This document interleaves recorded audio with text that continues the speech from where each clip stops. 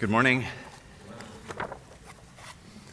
As Don mentioned, there will be a theme through the next 5 Sundays, the theme of the Lord Jesus' resurrection. We're grateful for this teaching. It's very important, very powerful, and it glorifies the Lord in a way that we can.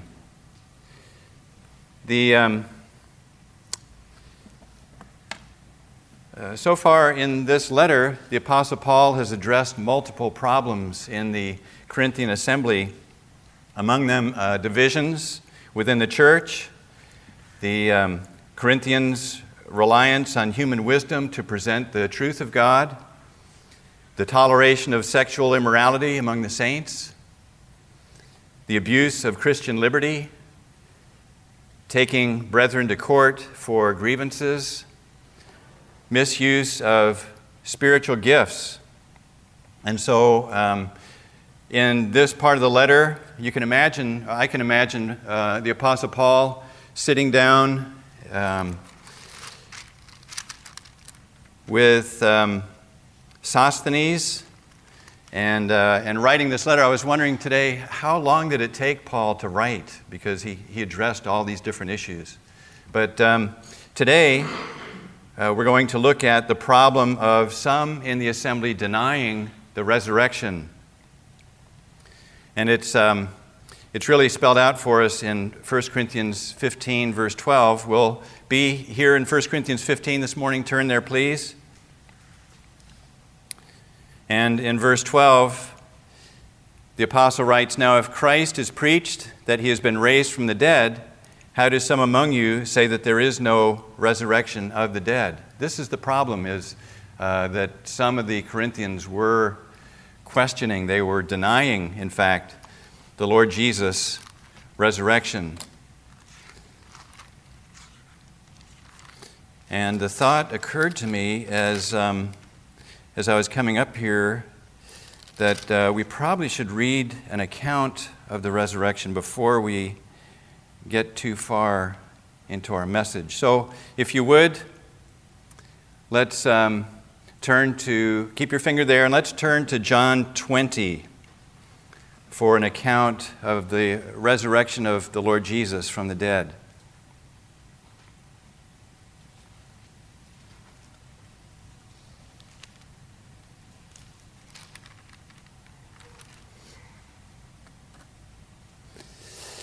In John 19, the Lord Jesus was crucified and died on the cross. And 19 verse 40, "Then they took the body of the Lord Jesus, and bound it in strips of linen with the spices, as the custom of the Jews is to bury. Now in the place where he was crucified there was a garden, and in the garden a new tomb, in which no one had yet been laid. So there they laid Jesus because of the Jews' preparation day, for the tomb was nearby." Imagine the despair and discouragement of the disciples as they laid the Lord Jesus' body in the tomb. 3 days passed, and now on the first day of the week, Mary Magdalene went to the tomb early while it was still dark, and saw that the stone had been taken away from the tomb. Then she ran and came to Simon Peter and to the other disciple whom Jesus loved, and said to them, "They have taken away the Lord out of the tomb, and we do not know where they have laid him." Peter therefore went out, and the other disciple, and were going to the tomb. So they both ran together, and the other disciple outran Peter and came to the tomb first. And he, stooping down and looking in, saw the linen clothes lying there, yet he did not go in. Then Simon Peter came following him and went into the tomb, and he saw the linen clothes lying there, and the handkerchief that had been around his head, not lying with the linen clothes, but folded together in a place by itself. Then the other disciple who came to the tomb first went in also, and he saw and believed. For as yet they did not know the scripture that he must rise again from the dead. Then the disciples went away again to their own homes. Hallelujah. The Lord is risen. The Corinthians Some of them denied that the Lord rose from the dead.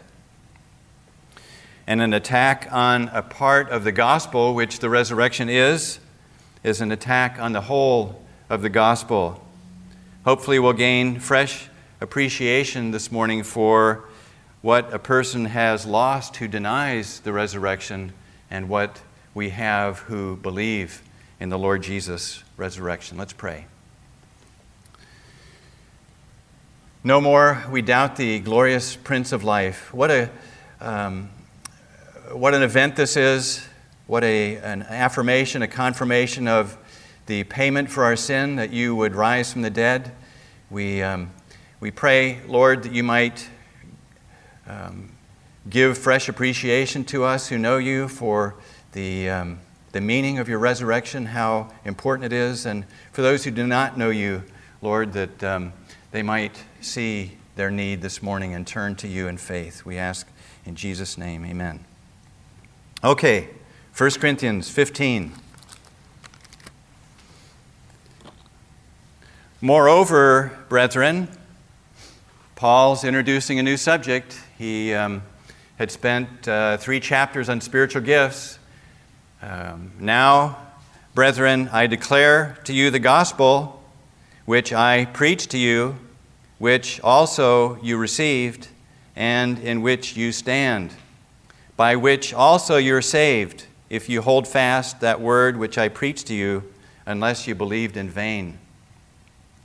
For I delivered to you first of all that which I also received, that Christ died for our sins according to the Scriptures, and that he was buried, and that he rose again the 3rd day according to the Scriptures, and that he was seen by Cephas, then by the 12.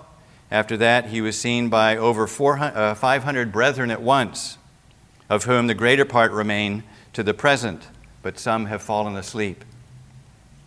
After that he was seen by James, then by all the apostles. Then last of all he was seen by me also, as one born out of due time. For I am the least of the apostles, who am not worthy to be called an apostle, because I persecuted the church of God. But by the grace of God I am what I am, and his grace toward me was not in vain. But I labored more abundantly than they all, yet not I, but the grace of God which was with me. Therefore, whether it was I or they, so we preach, and so you believed. We'll present this scripture portion this morning in 4 headings: the power of the gospel, what it does; the content of the gospel, what it is; the undeniability of the resurrection, why it can't be ignored; and 4th, God's gracious delivery of the message. Go and do likewise. First, the power of the gospel. I declare to you the gospel which I preached to you. Was this news to the Corinthians? We could understand their confusion if Paul had never introduced the teaching, the truth of the resurrection. As a new believer, an older brother asked me what the gospel was, and I did not know, but I quickly found out. But for these Corinthians, the gospel was not new. And in a few verses, Paul will give us a synopsis of what that gospel is. But Paul had preached to them 4 or 5 years previous, and had spent 18 months with the Corinthians, and he had laid a foundation for the church, for the Corinthian church. They were not strangers to the resurrection. Their initial response, they received the good news with joy. The gospel was their strength in trials of faith. The apostle says, in this you stand. You stand. Most importantly, by receiving the gospel, by believing its effectiveness for them personally, they were saved.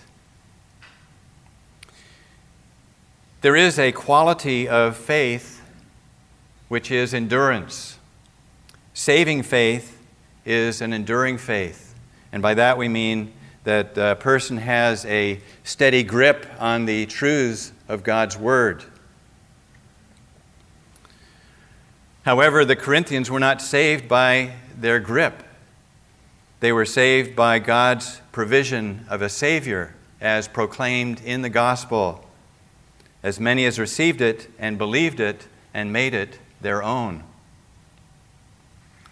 The if here in Paul's statement, if you hold fast that word, means that if you don't believe the gospel today, you never were saved.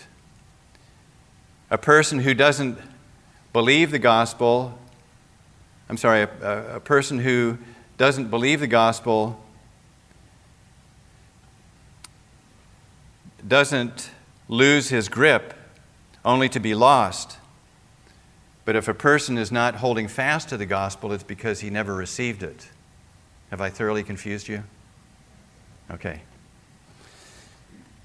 Paul is saying here that a person doesn't lose his salvation because he lost his grip on the truth.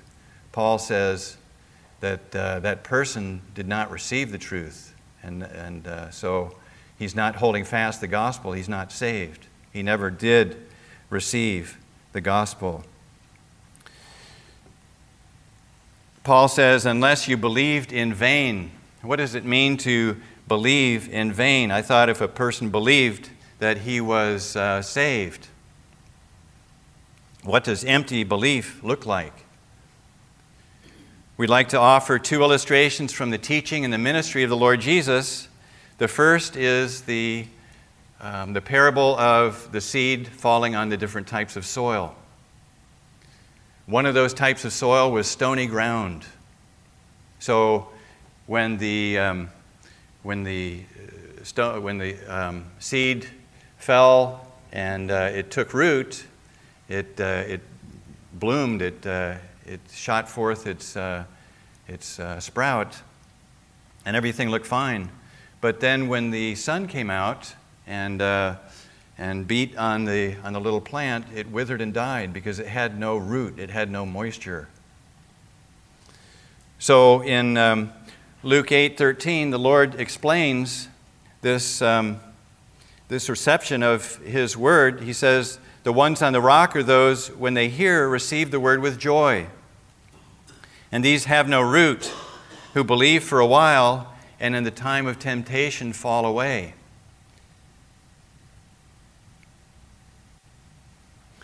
This hearer rejoiced in the truth, but when the sun of adversity came out, he withered and was not a genuine believer at all. Testing is a good revealer of the genuineness of faith. We read, in fact, in 1 Peter, in this, the saving power of God, you rejoice, though now for a little while, if need be, you've been grieved by various trials. What's the purpose of trials? That the genuineness of your faith, being much more precious than gold that perishes, though it is tested by fire, may be found to praise, honor, and glory at the revelation of Jesus Christ. Testing is good. And there's no faith like a proven faith, true faith.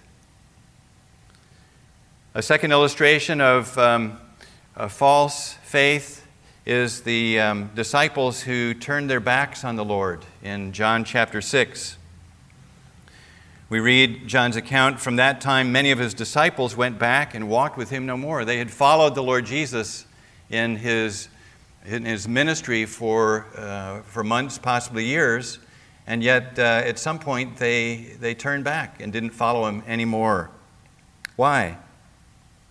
It's because in verse 60 of John 6, of the hard sayings, it was because of the hard sayings of the Lord Jesus Christ. You see, the Lord himself said that you followed me because of the loaves, because you ate and you were filled. They followed the Lord for the wrong reason. They saw him as a provider of food, as a constant source of physical provision, and as one who would provide them their earthly wishes, whatever those were. And they didn't see him as Lord. They saw him as some kind of a heavenly bread provider. So a good question for us this morning, a good test is, do I see the Lord Jesus? Do I acknowledge him as my Lord and Savior? Do I do the things that he asks me to do because he's my master? Do I know his heart? Do I do those things that he wants me to do? Some Corinthians denied the resurrection, and in so doing, they showed their disdain, their disapproval of the person of the Lord Jesus and of his work. But to reaffirm Paul's teaching, by believing the gospel, you are saved. He wrote the Romans, he said, I'm not ashamed of the gospel of Christ, for it is the power of God unto salvation to everyone, for everyone who believes, for the Jew first, and also for the Greek. And early in his letter to the Corinthians, he said, the message of the cross is foolishness to those who are perishing, but unto us who are being saved, it is the power of God. There is power in the gospel, saving power. God's spokesman proclaimed the message. God saves those who believe that message.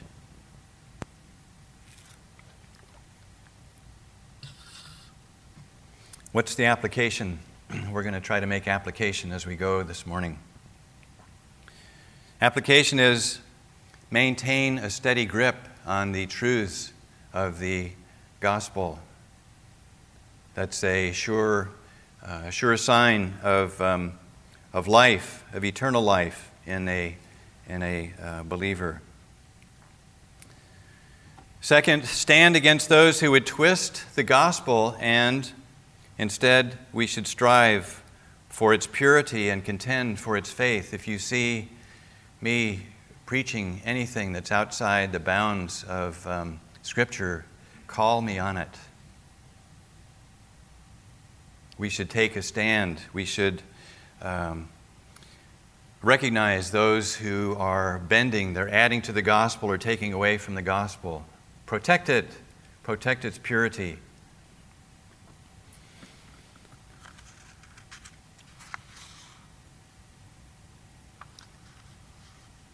It requires commitment and diligent study to rightly divide the word of truth. So if we are to keep a steady grip on the truth, let us keep refreshing our minds, our hearts in that through diligent study. Well, that's the power of the gospel. What is the content of the gospel? Paul tells us in verse 3, I delivered to you first of all that which I also received. Paul was very careful to deliver first to the Corinthians that which was primarily important, that which was of first importance, and that simply the gospel. It was not of his own conception. It wasn't something that he thought of, but it was something that was delivered to him by divine inspiration. I delivered to you that which I also received from the Lord. What is the gospel substance? It's all about the Lord Jesus. He begins with Christ. He is the Prince of Life. He is the author of life. He is the Lord of glory, the King of kings, the creator of the universe. And so Paul is right in starting at the center with the Lord Jesus, with Christ. But he states this startling fact. He says that Christ died. The author of life died. He perished. What good news is this? Heaven's beloved, God's best, His only begotten Son, His unique Son, died? What gospel is this? What good news? The wonder continues as Paul revealed that he died. Jesus died not as a martyr or as an example for us for suffering, but for sins, a substitute for the godless, the profane, the blasphemer. The songwriter wrote, "I love the old cross where the dearest and best for a world of lost sinners was slain." The gospel becomes intensely personal and infinitely profound as we read that Christ died for our sins, for yours and for mine. This is the personalness of God's love for us, that Jesus would die for our sins in our place. And Paul says that it was according to Scriptures, not a surprise to the Jews, because the Lord's death was predicted in detail in Isaiah 53 and Psalm 22. It's there. It's there. It's according to the Scriptures. But not only did he die, but he also was buried. Why is that in the gospel? Christ died and was buried. He was buried according also to the Scripture. In Isaiah 53:9, Isaiah wrote, "They made his grave with the wicked, but with the rich at his death." I believe that the burial of the Lord Jesus is a part of the gospel because it gives a completeness and a finality to his death. We properly bury dead people, and the Lord's burial for 3 days proved his death. There are religions today, whole religions, that deny the death of the Lord Jesus. And so his burial in that tomb just solidifies that very fact. God provides abundant evidence that, yes, his Son really died. But all four Gospels give dramatic account to the rising of the Lord Jesus from the tomb. Paul continues that he was buried and that he rose again the third day, according to the Scriptures. We should count during these 5 weeks, make it a point to go through the New Testament and count the number of references there are to the Lord's resurrection. It's very important, very powerful, and it's instructive for us to see, because the Lord is glorified through that. The Scriptures that Paul refers to are Old Testament. The New Testament did not yet exist in written form. The Old Testament testifies of the Lord awaking from the dead. In Psalm 16, we read, "Therefore my heart is glad, and my glory rejoices. My flesh also will rest in hope. You will not leave my soul in Sheol, nor will you allow your Holy One to see corruption." And these very verses are attributed to the Lord Jesus later in Acts chapter 2. What is the application of this, of the substance of Scripture? Well, first and foremost, believe on the Lord Jesus Christ. You heard the gospel this morning. What will you do with it? It's my glad privilege to invite those of you who do not yet know the Lord Jesus to believe on him, and you will be saved. If you confess with your mouth the Lord Jesus and believe in your heart that God raised him from the dead, you will be saved. For with the heart one believes unto righteousness, and with the mouth confession is made unto salvation.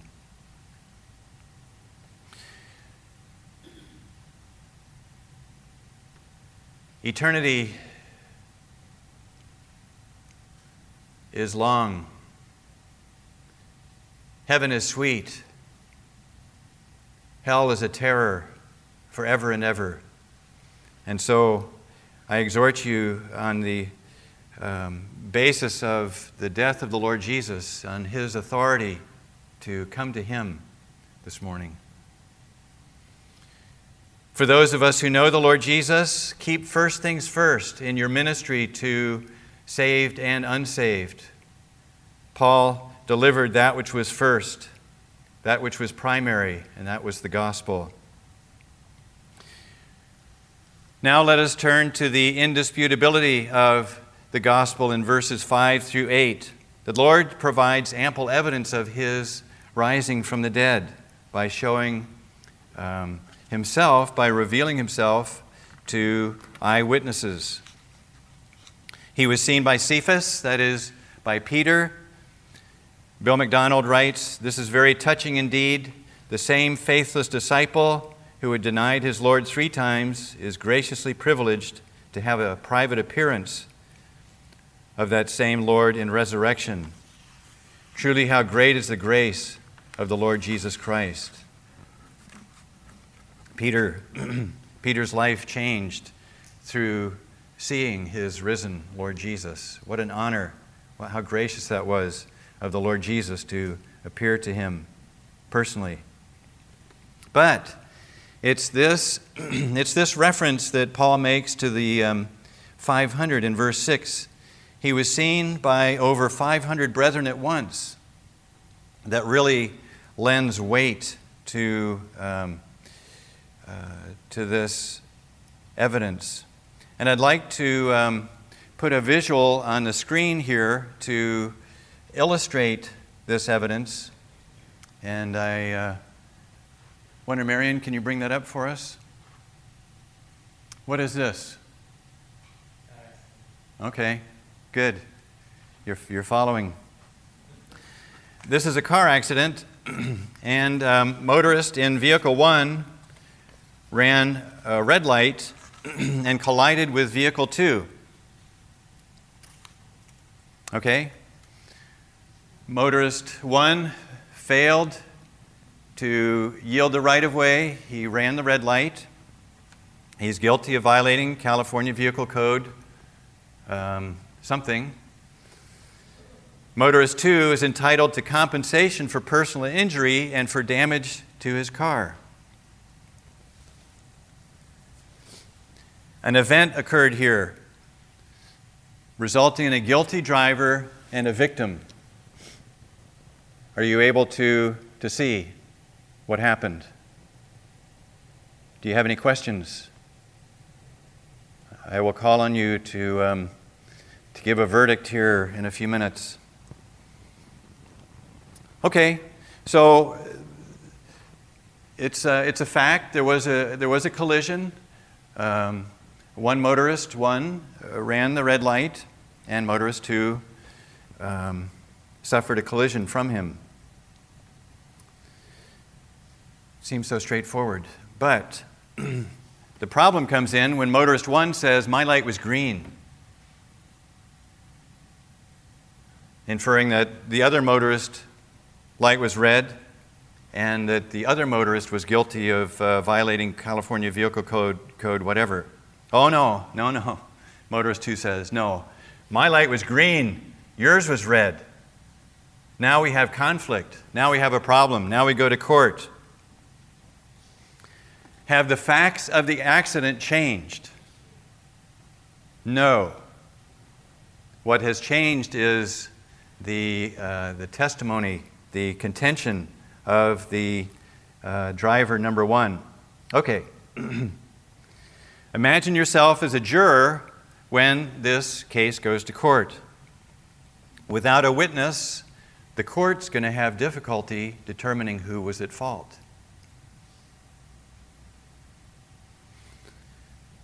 Potential solution. Into the courtroom walks Joe Smith. Joe says, My neighbor saw the whole thing. Motorist 1 ran the red light and he collided with motorist 2. Is the case solved? No, because Joe's testimony is hearsay. He's saying that he heard someone say something, and he's now sharing that, and the courts do not accept that hearsay. The case is about to go to deliberation, and you need something more as a juror to go on, because all you have is motorist 1 saying, my light was green, yours was red, motorist 2 saying, my light was green, yours was red. Where do we go with that? Next slide. What's that? What happened? We add a third motorist who is a witness. Enter Sam Jones. I saw the accident. Motorist 1 ran the red light. Motorist 2, he collided with motorist 2. Now, Sam Jones is confirmed to be a reputable member of the community. He's an honest man, and he knows neither motorists 1 or 2. Does this help? What's your verdict now as a juror? Based on the testimony of an eyewitness, you are able to see clearly, act clearly. Okay, so that's the power of an eyewitness. Next slide. Suppose the accident had happened on a busy city street where you have not one witness, but you have a throng of onlookers. I don't know what these people were gathered here for, but let's say that they were participating in some event and the same accident occurred. The policeman takes a report and he interviews 500 people, and they all say motorist 1 ran the red light and collided into motorist 2. It's pretty compelling. Each, for the 500th time, this poor policeman's writing his report. How solid is this case? We were willing to make a verdict based on the testimony of one eyewitness. Here's 500 people who are willing to swear, to confirm, to affirm that this accident happened the way it did. The Lord Jesus' resurrection was not hidden. It was not secret, but witnessed by many people in different places at different times. The evidence is compelling. It's overwhelming. Paul indicated further that more than half of these 500 were still alive. So that was an invitation to the doubter. You ask me for a name and an address, and I will provide that for an eyewitness of the Lord's resurrection. Thank you.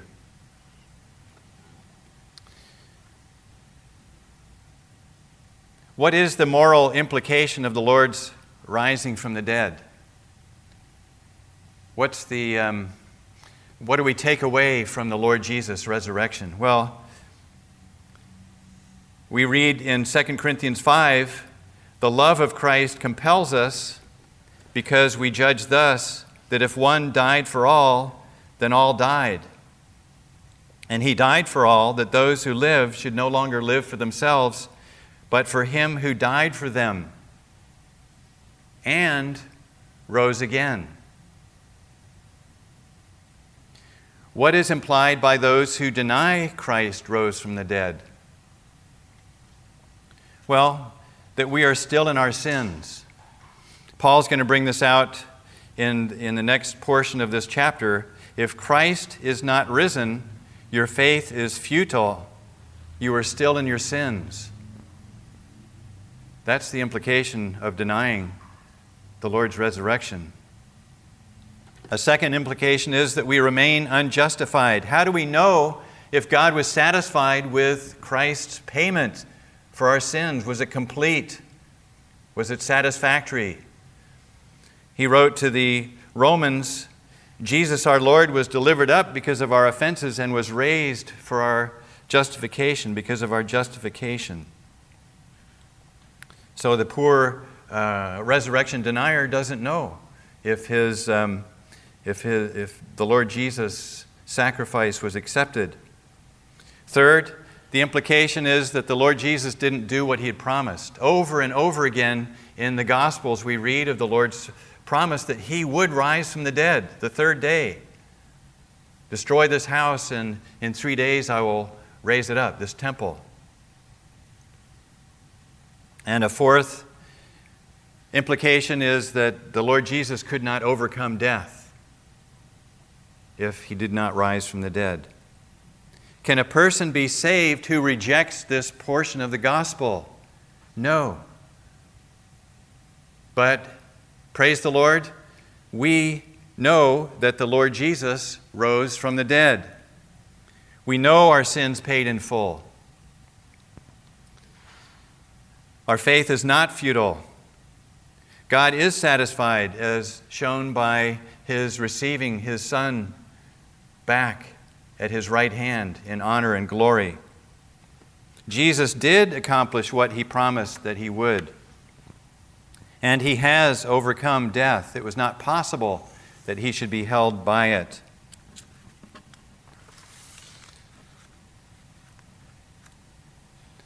So those are implications, those are moral implications of the Lord Jesus' resurrection. We should live for him because he lives. Jesus was seen not only by Cephas, not only by the 500, but by Paul as one born out of due time. Paul was years behind his contemporary apostles. He missed meeting the Lord Jesus during his earthly ministry. During the years that followed the Lord Jesus' resurrection, when the apostles were building Christ's church, Saul of Tarsus was out there tearing it down. And so he refers to himself here as one born out of due time. If we look at the original, we see Paul referring to himself as a stillborn, as a fetus. We looked briefly last week at what we called worm theology, and how we are but worms. The hymn writer expressed it thus: would Christ devote his sacred head for such a worm as I, or as Paul would say, a miscarried embryo? He had this view of himself. But in view of Paul's vicious persecution of the church and his marvelous privilege of meeting the Lord Jesus face to face on the road to Damascus, he's overwhelmed by this sense of unworthiness. God's grace is extreme. He converted Saul of Tarsus, the terror, to Paul, the apostle. Thankfully, Paul could add that the Lord's grace was not in vain, but Paul ministered as the Lord enabled him and gave him opportunity, and so should we. We look now at verse 9 and at the God's gracious delivery of his message. Paul says to the Corinthians, he says, I labored more abundantly than the other apostles. And we see something of his personal investment, his personal sacrifice in his labor among the Corinthians.